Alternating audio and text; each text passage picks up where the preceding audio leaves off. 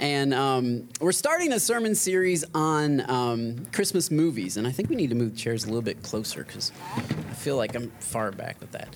And so my wife and I are going to speak together, and we're going to speak on a Christmas classic called A Christmas Story. How many of you have seen Christmas Story? Woo, woo, woo.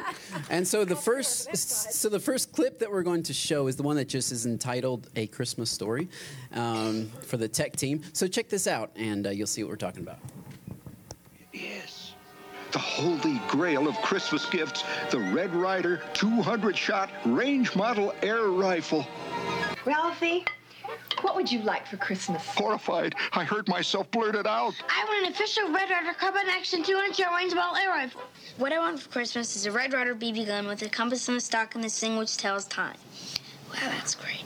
A Red Ryder BB gun with a compass in the stock and this thing which tells time.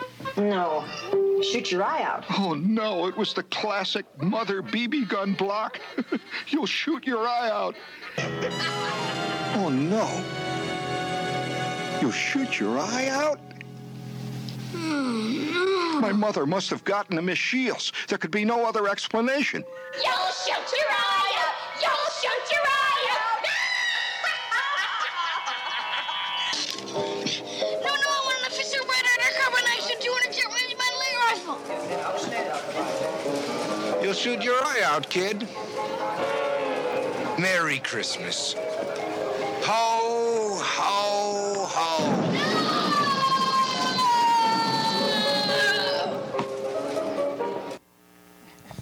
All right, so that's what we're talking about today. And I'm having Ro speak with me because she's been speaking with me. We've been speaking together about once every 5 weeks or so. We've been doing a series throughout the year on marriage. And so we thought that instead of continuing that series, we would just do this movie here, which has a lot going on about marriage and family life and home life. And we really hope that every time that we speak, that it's not just applicable to people who are currently married. We hope that it's applicable to everyone, whether you're 15 years old or you're a teenager, or if you're 75 or if you're 30-something, and single or married, regardless, we believe that the principles of a godly relationship work in every type of relationship that we have. So romantic relationships, friendships, things like that. And so we thought this would be a great movie to talk about that. And before we get started, let me just do a little experiment. And I have you just turn to like two people, so it's not just like somebody that you know. Turn to two people and ask them the classic Christmas question. I'll give you 30 seconds to ask this. All right, so the classic Christmas question is, what do you want for Christmas? All right, 1, 2, 3, go. You got 30 seconds. Check in with people. Figure out two people what they want for Christmas. I don't know. What I'll do I tell want you. for Christmas? A new house. That'd be nice. All right. Well, somebody asked me, so I'll tell you. Same thing. They're Christmasing now. Wow, you got a whole list going on. Some of you guys are just like, it's not. You're not. There's no Santa Claus in here, okay? You don't have to tell them everything. I want the same thing for Christmas that I always want, which is clothes and coffee. So. There you go. It's the 2 C's. That's really all I need. But all right. So what were some of the things? What were some of the things that people want for Christmas? Like a PS4. Oh, boyfriend. Mary Ann. Whoa. I'm married. Whoa. Mary Ann, you're already married. I know. I'm just teasing. But we do have single ladies in the church if anybody's interested. So there you go. I'm just saying. I'm not saying. I'm just saying. I'm not looking anywhere. I'm just looking down. Maybe a PS4. Anybody say PS4? The PS4? Yeah, that's what Robbie got. He was just telling me no PS4s. Okay, that must be a guy thing. TVs, Snuggies. Okay. How many of you said I don't know? How many of you said I don't know? Okay. Wow. Okay, quite a few of you. All right. Well, we were talking about this, about what we want for Christmas, and it was funny how the contrast is really between adults and kids, because we thought, man, if we were to be able to go into the kids' room and ask, right now, go into City Kids and ask them, what do you guys want for Christmas? I'm pretty sure there wouldn't be any I don't knows. I'm pretty sure there wouldn't be any. And there probably wouldn't be any clothes and coffee either, But the truth is that as adults, we're not as passionate about, what we want for Christmas. It's like, and really if we are, it's kind of considered weird, right? It's kind of considered strange, kind of like the dad when he gets his leg lamp, He's seen as odd when you obsess over things like that. It's like, something's not quite right with him.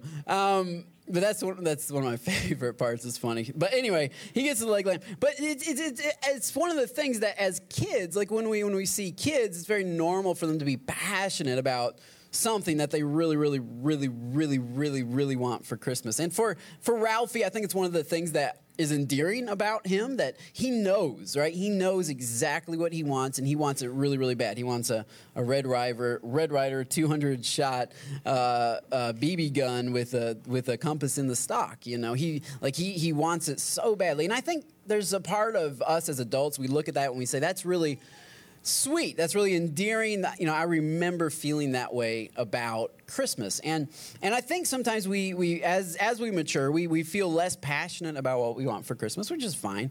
But the truth is we're still, I think deep down inside of us, we're still kind of that same kid. We still have things that we really, really, really want. They're just not necessarily things that you can buy for Christmas.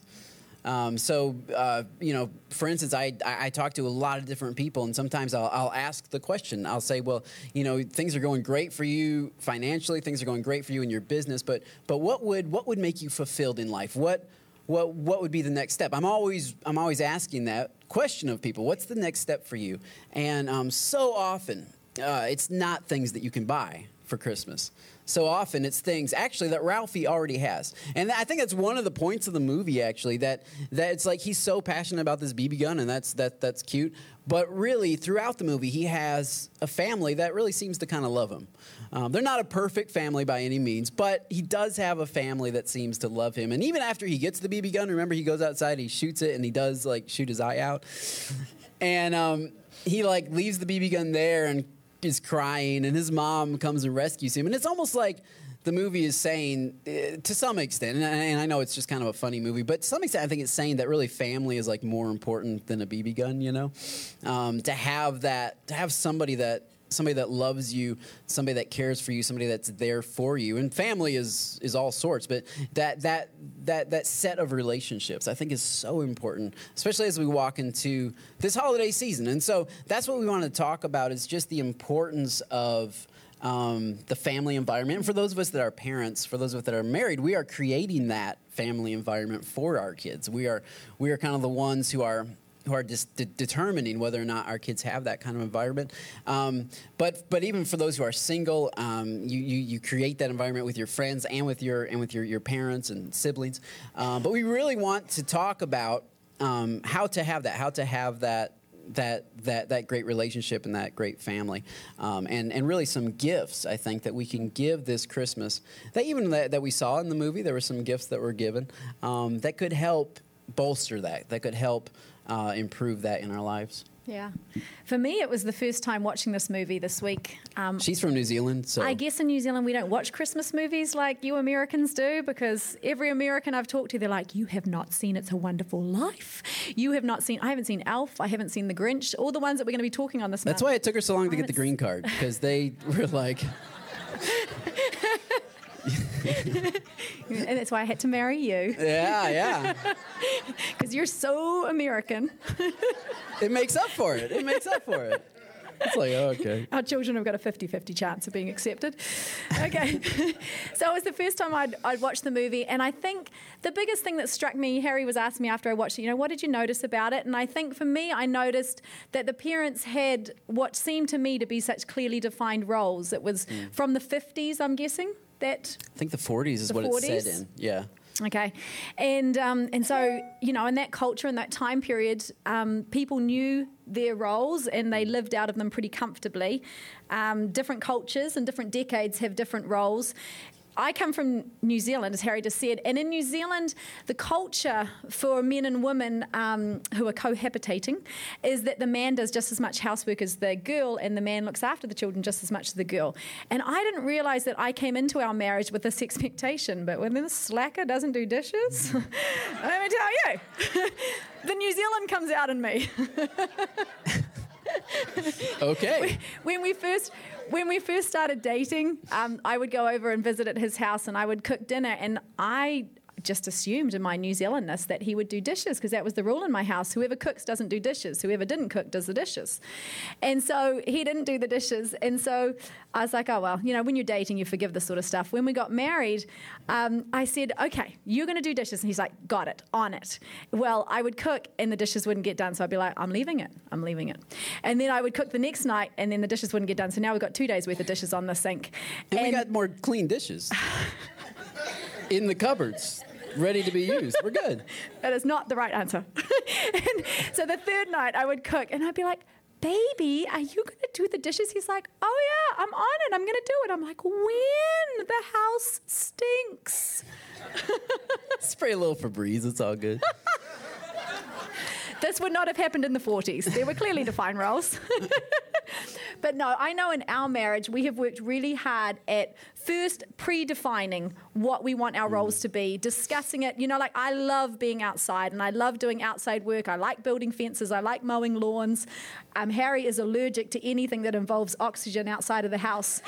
If it is not air conditioned, he is not into that air. If I even open the windows during the day when he's gone, he'll come in and he'll be like, it smells like the outdoors. I'm like, it does. It's like all damp and stuff. Like, this is 2015. Come on. So, and we've predefined other roles. Often always when I'm cooking dinner, Harry will occupy the kids, which is so wonderful. I don't know how you single mummies do it. I don't know how you cook and occupy your children. So that is a wonderful predetermined role that we've done. And on a Saturday morning, Harry will often take the kids out so I can just clean the house in peace and have some time off. So we've discussed some things and we've predefined what those roles are going to be, and then we co-defend it. Together we stand and we say, okay, we have decided this as a couple, and now together we're going to work on that, and we both faithfully do what we said we would do. Yeah, and I think it's so important it kind of cuts away at unspoken expectations, which regardless of what kind of relationship you're in, unspoken expectations are bad. It's just bad. You got to get rid of those. You really have to speak expectations. You really have to communicate what those expectations are, because I think oftentimes what happens, especially in marriage, is that there are unspoken expectations, and then, I'm thinking I'm going to do the dishes like when the dishes need doing. And we have run out of every dish in the whole place. Right, because when I was a bachelor, that's pretty much when the dishes got done, or you go buy new dishes. I've done that before. I've also bought new underwear. It's easier to stop by Walmart. Come on, somebody. It's easier to stop by Walmart sometimes than then to go to the laundromat, So that's how I roll, I guess. I don't know, but she had a clear expectation that like every night the dishes would get done, I didn't see the point in that. So anyway, but you do have to come together. You do have to say, well, this is really important to you, and this is really important to me, and so how do we make this work together? And I have to sacrifice some, and she has to sacrifice some, but we work together. And this is true not just in a marriage, this is true in friendships as well. It's really good and healthy to say, this is really important to me, right? And it's really important to me, and like in dating, this is like, it's really important that you don't like say important stuff on a text message. Come on, somebody. I think it's good to have some clearly defined like expectations and roles, and that's fine. It doesn't mean you're selfish. It just means that you are expressing what's important to you, and then they can express what's important to them. Proverbs chapter 3, and we have this scripture to put up for you. Proverbs chapter 3, verse 3 says, let not steadfast love and faithfulness forsake you. This is so important as we go through this holiday season, especially. We step into this holiday season. What if we were to hold on to these two gifts, steadfast love and faithfulness? Steadfast love is basically, I'm going to be here for you. Regardless of what happens, I'm going to be here for you. But faithfulness is, I'm going to be here for you, and I'm going to be filling this role. And I'm going to keep doing it even when I don't feel like it. Because I think a lot of us are driven emotionally. We're driven, and that's why we don't clearly define roles, because it's like, well, everybody can sort of be responsible for everything, so that when you don't feel like doing it, then you can get mad at somebody else for not doing it because you didn't feel like it this particular day. But whenever you have a clearly defined role, then you kind of get in your lane, and then you stick in your lane. You stay in your lane, and I think this is good for a family. It's good for a church. It's good for us as leadership to help define roles within the church and say, well, this is a task we're asking you to do, and you're not responsible for everything, but you're responsible for this slice of it, and as we've been doing that, people get into their lane, and they just really exceed. They excel, and they do very well when they don't have to worry about everybody else's stuff. It's just they know their expectations, and they're able to run with that. And it helps in a business. It helps in any kind of relationship that you have to hold on to steadfast love and faithfulness. In fact, he says, bind them around your neck, tie them around your neck, and write them on the tablet of your heart. That's internal. So you have this external binding around your neck that says, I'm obligating myself to be faithful to you. I'm obligating myself to be loving toward you. But I'm also not just obligating from an external. I'm learning to change the book of my heart. I'm learning to change the script of the inside that says my natural response now is going to be love. My natural response is going to be faithfulness. And I think that's the process. You kind of start off by binding yourself to it, and then it ends up ingraining itself within you. Yeah. And I think in friendships as well as in marriage and within being in a community of people, you find out what people are good at. I found out Harry is not good at the role of dishes. That was going to drive me crazy for life if I continued that mandate. So we have stopped that mandate. Well, she's very much against wasting water. Oh, gosh. And I'm very much about using water. This is like, it goes in the drain, goes in the ocean, comes back. Who does dishes with the tap on full bore the whole time they do dishes? Nobody. Stop it. It's so naughty. All the teenagers, 20-somethings. Come on, Eddie somebody. as well. Golly, people. That's the way it Water is. Conservation. It's been around for a while. It's not like it's not going away. It went away for a while. It goes away into the sky and comes back down. So anyway, you need to find out what people are good at. And so as we define what roles we're going to play, we define what we're good at, and then we walk in those. Don't force someone to do a role that they're just no good at, and it's just torture for them to accomplish it. Yeah. Let the person that's better at it do it. Yeah.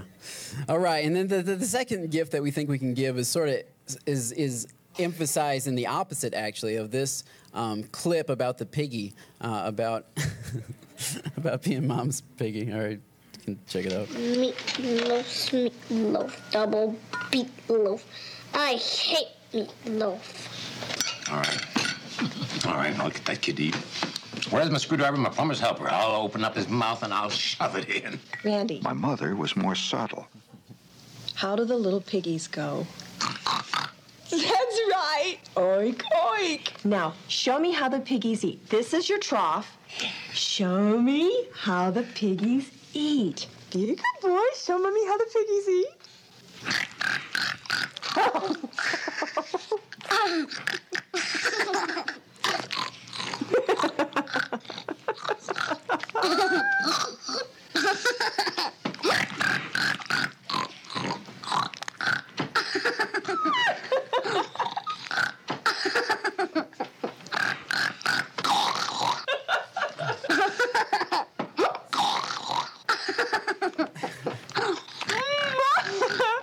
Mommy's little piggy. Okay, that's like one of the most awkward points in the whole movie for me. I'm like, what is going on here? It's just so strange. And so I think that brings us to our second point. Obviously, this family was not perfect. No family is. They did have clearly defined roles, and that was good. But one thing that they really struggled with was something called truthfulness. they really struggle with truthfulness. For instance, the mom, even whenever the kid didn't want to eat, she would always say, there's starving kids in China who would love to have that, and somehow, like, she's trying to guilt him into eating, right? Trying to shame him. It's like, you're stealing from kids in India, and it's just not true. Like, he could like throw that meal away, and that's not going to help or hurt the kids in India, and if he eats it all, it's not going to help the kids in India either. There's kids in India aren't really affected by whether or not he eats his dinner or not. And so she's trying to create some kind of pressure, right? Some kind of guilt to put on him. And this is something that we feel the urge to do as parents. I guess speaking specifically to parents, is we feel the urge to try to manipulate our kids to behave in a certain way by using tactics like that, by using tactics of guilt and shame, or in this case, by pretending that he's a piggy and getting him to eat that way. I know with Rose's parents, she didn't like to eat her vegetables, so they would take all the vegetables and like mash it up and call it coleslaw, because she did like coleslaw, and so they would feed her coleslaw, and that's I how thought it was a brilliant plan. My mother said she could put any vegetable in coleslaw and I'd eat it. Great. Yeah, but we all kind of have ways of like of not really confronting children and not really dealing with children, because in this instance, the mom is creating sort of this false reality, right? It's not the real reality that here's some food that I made for you and you need to eat it. It's a false reality of like, you're a piggy and we're going to pretend to eat it. It's kind of like the whole airplane thing, And so we do things like that as parents, and some of it's very innocent, but oftentimes it bleeds over into other areas of life, and we don't really give the gift of truthfulness. We give the gift of manipulation, where we get them to do what we want them to do without really having to deal with what's really going on in their heart. Yeah, I think we can pretend that we're asking for their opinion when we're not really at all. I used to do horse riding lessons, and so, kids never wanted to leave the horse farm. They just didn't. And so I had some parents come along, and I, would watch the different tactics on how parents got their kids to actually hop in the car after the riding lesson, get off the trampoline, stop playing with the goats, stop playing with the chickens, and get in the car. And some parents were very direct. They're like, this is how it's going to go down. And usually the kids were all right with that. And then there were some that pretended they were asking the kid's opinion, but they weren't really. Because who's going to leave their kid at the farm? Nobody. So they come to their kid and they're like, do you want to go home yet, love? And the kid's reaction is going to be, no. And the parent's like, okay. I really think you want to go home, sweetheart. We've got cookies at home. And the kid's still like, no. It's a little bribery. Yeah, a little bit of bribery pops in. So then the parent, after about 10 more minutes, the parent's like, you want to go home. And the kid's like, no. As the parent's pulling, you want to go home. You want to go home. No. These are not the joys we're looking for. These are not the joys we're... The kid did not want to go home. But, the parent at the beginning was trying to pretend like they were asking for their opinion, but they weren't really. I mean, the parent's not saying it's up to you whether we go home or not, sweet pea. They just want the kid to do it with a smile on their face, and they're trying to find a way to do that. We've found honesty works really well. Yeah, we've really found that truthfulness is a gift to give to each other as husband and wife, but also to give to our children, to be real with our children, that you need to eat your food. And that's just the way that it is, because it's important. If you don't eat, you end up dying from malnutrition, So but it's more difficult this way. And one of the things that we found is that really the great question I think that we always ask ourselves is the gospel, which the gospel is truth, is the gospel being displayed in our family? Is the gospel being displayed in our parenting? Because there's a lot of different parenting styles, certainly, and there's a lot of techniques and a lot of teaching out there, and we haven't really researched all of it. For us, we want to parent like God parents, and God doesn't usually trick us into doing things. He doesn't usually say, Harry, I want you to go plant a church. Just kidding. I just want you to move to Austin. That's not the way that he works. Harry, you're going to be a space ranger. Really? That's awesome. No, just kidding. You're going to be a church planter. That's not really how God doesn't make up stories in order to get us to do things and then pull the rug out from under us later. He doesn't make us think that, hey, it's up to us if we want to go home, and then, no, it's really not. I'm just going to drag you, kicking and screaming. It's really, that false reality. God doesn't deal with that. God only deals with truth. And so the gospel comes to us, the gospel of Jesus Christ comes to us in the medium of truth as well. So when the Bible says that Jesus came as a child born of a Virgin Mary, it literally means that he came as a child born of a Virgin Mary, and he lived a sinless life, and he died, and he rose again in order to rescue us sinners from our sin. And that is the basic essence of the gospel. I think it's Timothy Keller who puts it like this. He says basically the gospel says that we are more deeply flawed than we ever imagined, but we are more deeply loved than we ever dreamed. And so those are the two realities of the gospel, that we are messed up, that we need a Savior. But the other reality is that Jesus Christ is that Savior, and he has done everything necessary to save us, to rescue us.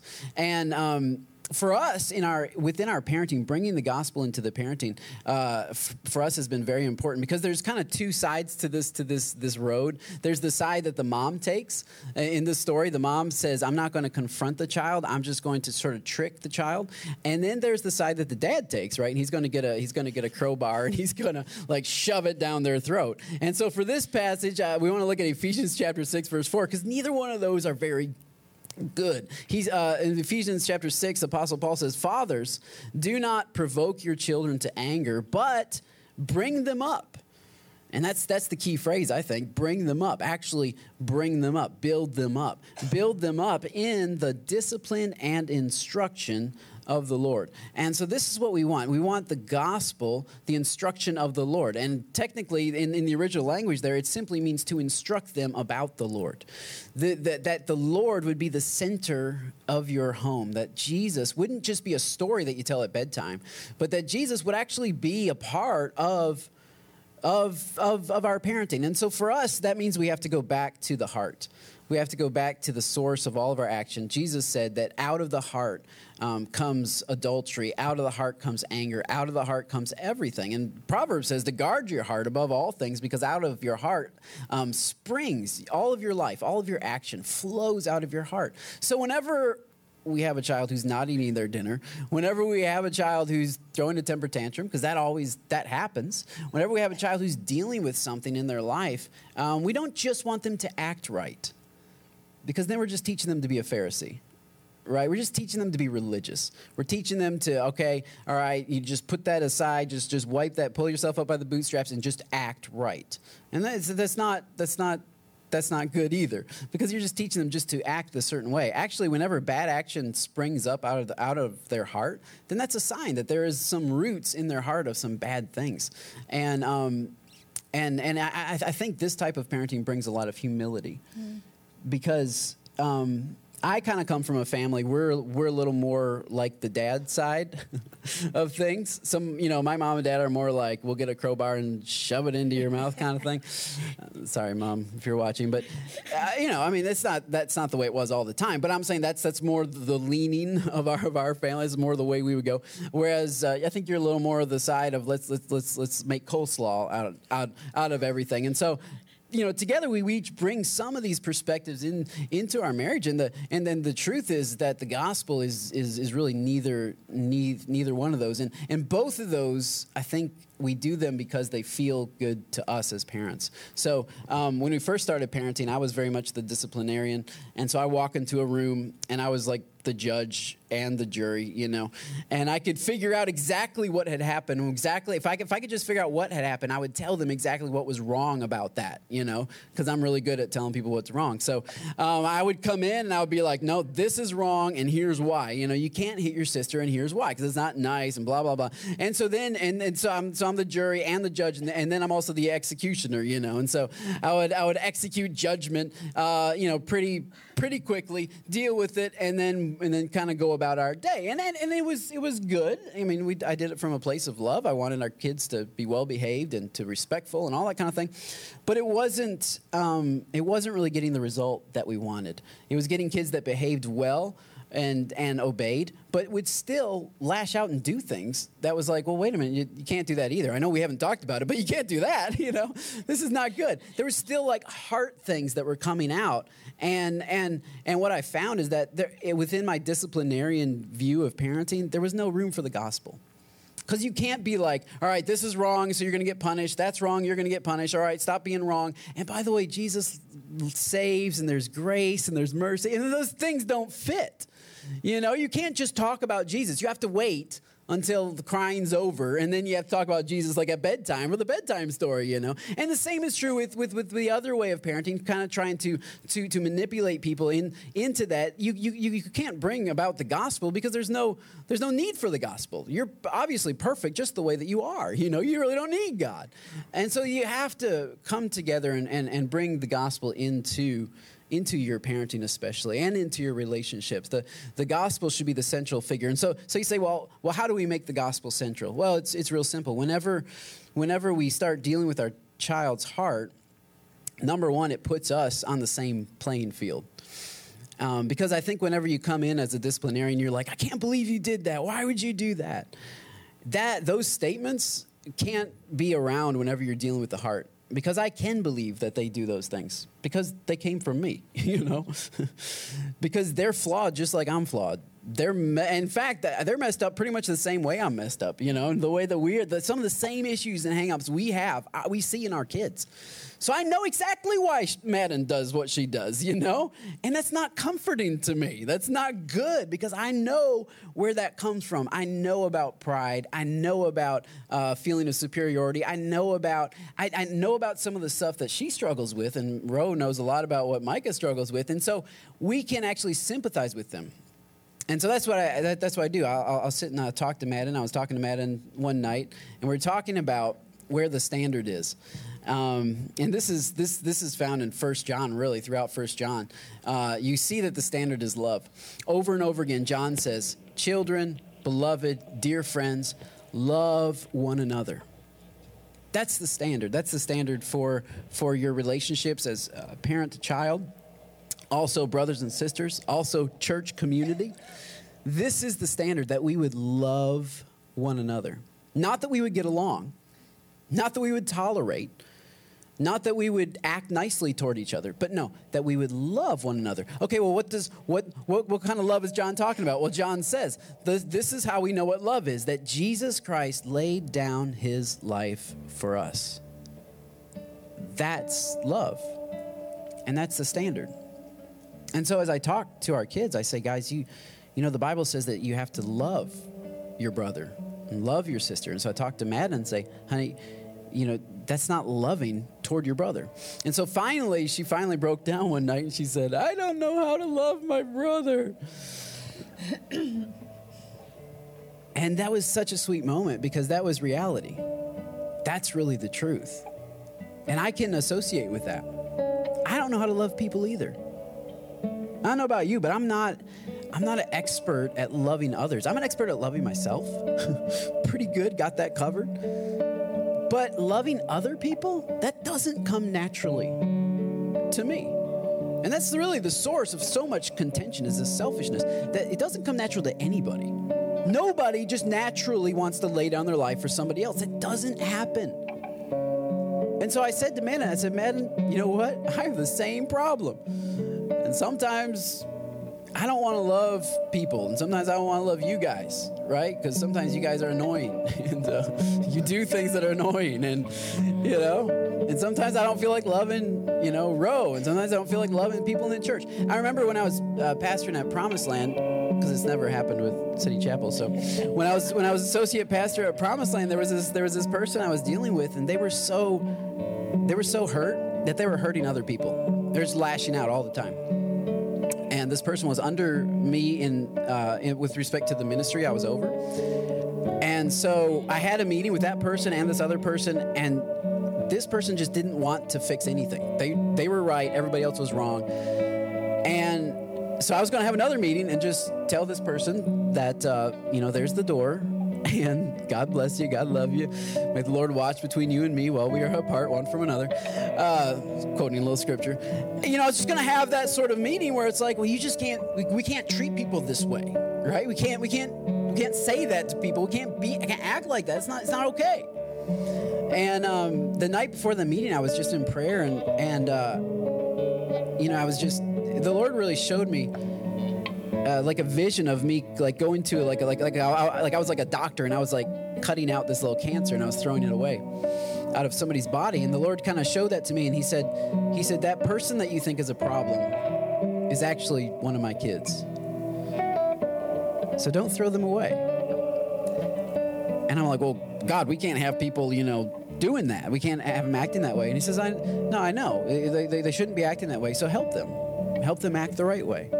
Talk to them about what's really going on in their heart. And so I met with this person and I said, would you like to meet one-on-one for a while and do some mentoring and just get to know you better and help you? And it was good. It was a good pastoring experience for me. I learned that, you know, problems are not people. People are not the problem. The problem is the hurt inside of them and stuff that the enemy's done. And so when you get to the heart, you get to the person and you just help them get that stuff out and just help them grow and build them up. And then I realized I wasn't doing that with my own kids. I realized I was seeing them as their behavior as a problem, and we just need to cut that and get rid of it. And then the Lord was like, well, wait a minute. Aren't you like supposed to be the pastor of the home? Aren't you supposed to be like helping your child grow? And so for me, the gospel, it became part of the narrative, became part of the story that, Madden, you know what? You can't love your brother, and I really can't love anybody either. It's Jesus that helps me do that. It's Jesus that comes inside of me and helps me love people. Because I'm way too selfish on my own. I'm way too caught up in what I'm doing on my own. I need a Savior. And you need a Savior, Madden. You need a Savior. You need somebody. You need God. Dad's not going to help you. You need God to come inside of you and change your heart. It's the only way you're going to love your brother. And so this is applicable, obviously, if you have toddlers. It's very helpful, I think, if you start very early. But even if you have teenage kids and they're going out of control, why don't you give the gift of truthfulness this holiday season? Why don't you sit down and say, okay, I'm not saying this is okay. I'm not saying the actions and behavior is okay, but I really care about you. And so I want to help understand what's going on in your heart that's causing this stuff to come out. And I want to understand how I can help you, and I want to tell you the way that God's helped me. Because whenever we start talking about heart issues, then suddenly it's not like, well, I never hit anybody. I never steal anybody's toys or candy or anything like that. But I do other stuff or that's kind of like that, actually. And so I can associate with you. I'm a sinner like you. I sin like you, and I need God like you. I'm more deeply flawed than I thought, but I'm more deeply loved than I had ever dreamed. God has come for us sinners to rescue us, to save us. I was talking to Micah about that the other day, and Micah was like, how you be so good, Dad? He's 4. And I said, Micah, like, the same God that helps me be so good, he wants to help you be so good. He wants to help you change your attitude. He wants to help you love your sister. Because I think what we often do is we lower the standard. Because we don't like the standard of love, so we lower it to like, well, we have to get along with each other. Well, we have to put up with each other. We have to be nice. You have to be nice. Just be nice, right? That's what we tell our kids. Just be nice, you know? But it's also how we think in a Christian community, too. It's like, well, just be nice. You don't have to love that person. You know, you can still not talk to that person. You can still have stuff between you and the other, but just be, as long as you're nice, everything's all right. But it's not okay. John actually was the oldest disciple. John, the guy who wrote 1 John, he outlived all the other disciples. And there was an early Christian leader named Jerome, and he wrote a lot of church history. And one of the things that he wrote about was the meetings that John would come to. And John was so old that he wouldn't really preach anymore, but they would always have him give the benediction. They always ask old Saint John to give the benediction. And so his benediction was always the same. And he would say, friends, let us love each other. And some of the disciples, the early church, they were like, why does John keep saying that? Like, same thing. We already heard that sermon, John. And so they asked him, they said, John, why do you say that all the time? And John said, because if we do that, we will have done enough. And you got to remember, John is one of the guys that Jesus called the sons of thunder. Remember when he was a disciple of Jesus, when he was a teenager? He was called the son of thunder. In other words, everywhere he went, he created a storm. That's what John was like. John was like, this guy is doing the wrong thing. We need to, just tell them, let's get that right, let's fix that. And he was the son of thunder. But after John got the Holy Spirit inside of him, John changed his tune. And John said, you know what? We really just need to love each other. And love doesn't mean that we ignore stuff, but love means that we care enough to actually take the time to be truthful with each other. Because that's one of the issues, is we're just so busy. Our lives are so busy. We're shopping, especially in this season, man, it's crazy. Don't let your kids just take the back seat of your life. Don't let your spouse take the back seat. Don't let the Christian relationships and friendships that you have here, don't let those just be brushed aside while you're so busy shopping and doing stuff that doesn't really matter, getting leg lamps and stuff. Don't let the unimportant stuff be greater than the real gift that you could be giving to people. The real gift is steadfast love and faithfulness and truthfulness. I sit down with you and I say, look, I really appreciate you. I really love who you are in my life. I love what you do. And I love your love for God. And we have difficult conversations as well. Everything to add? Yeah, it's good. I'm just enjoying listening.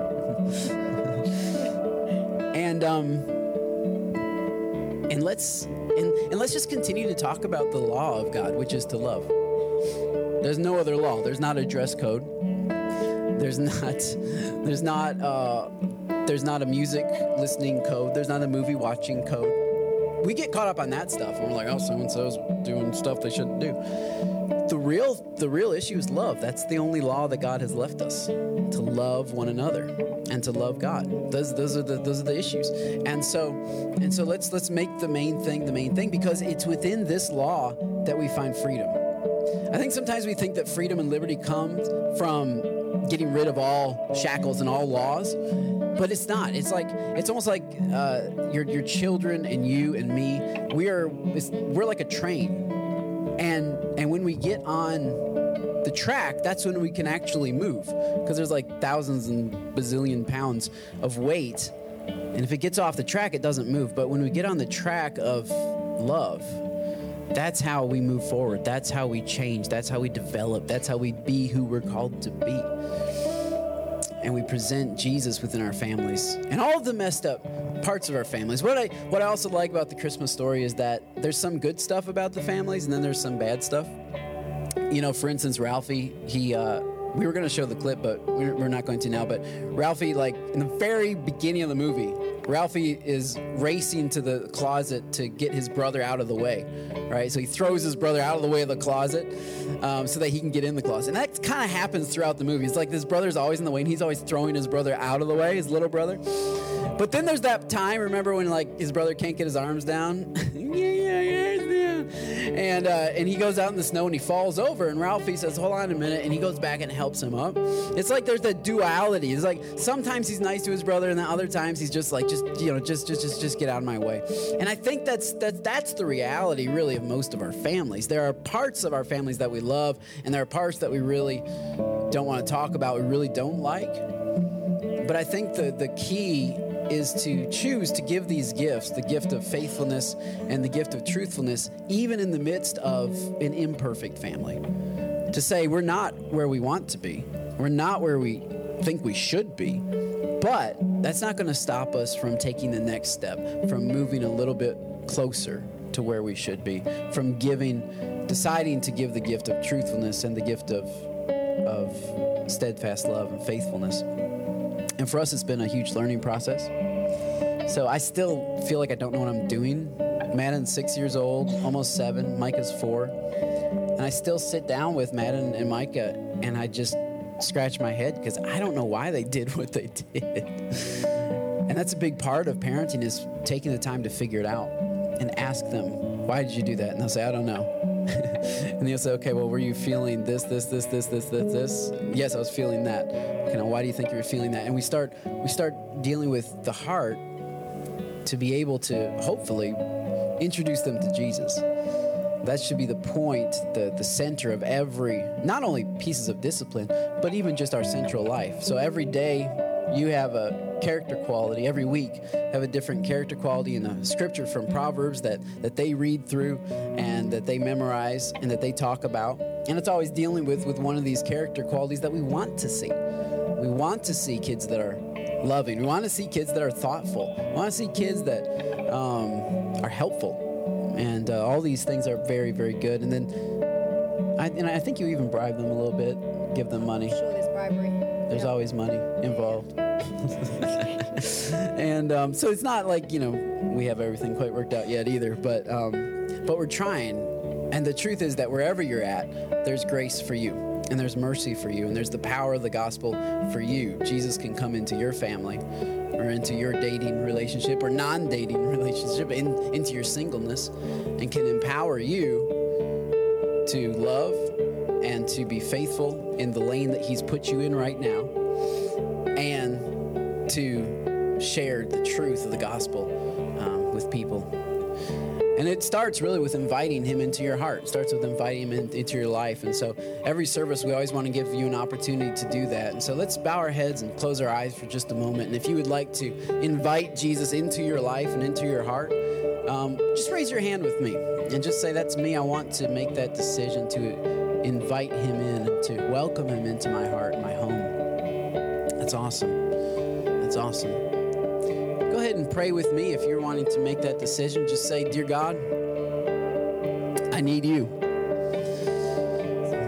I'm sorry for going my own way.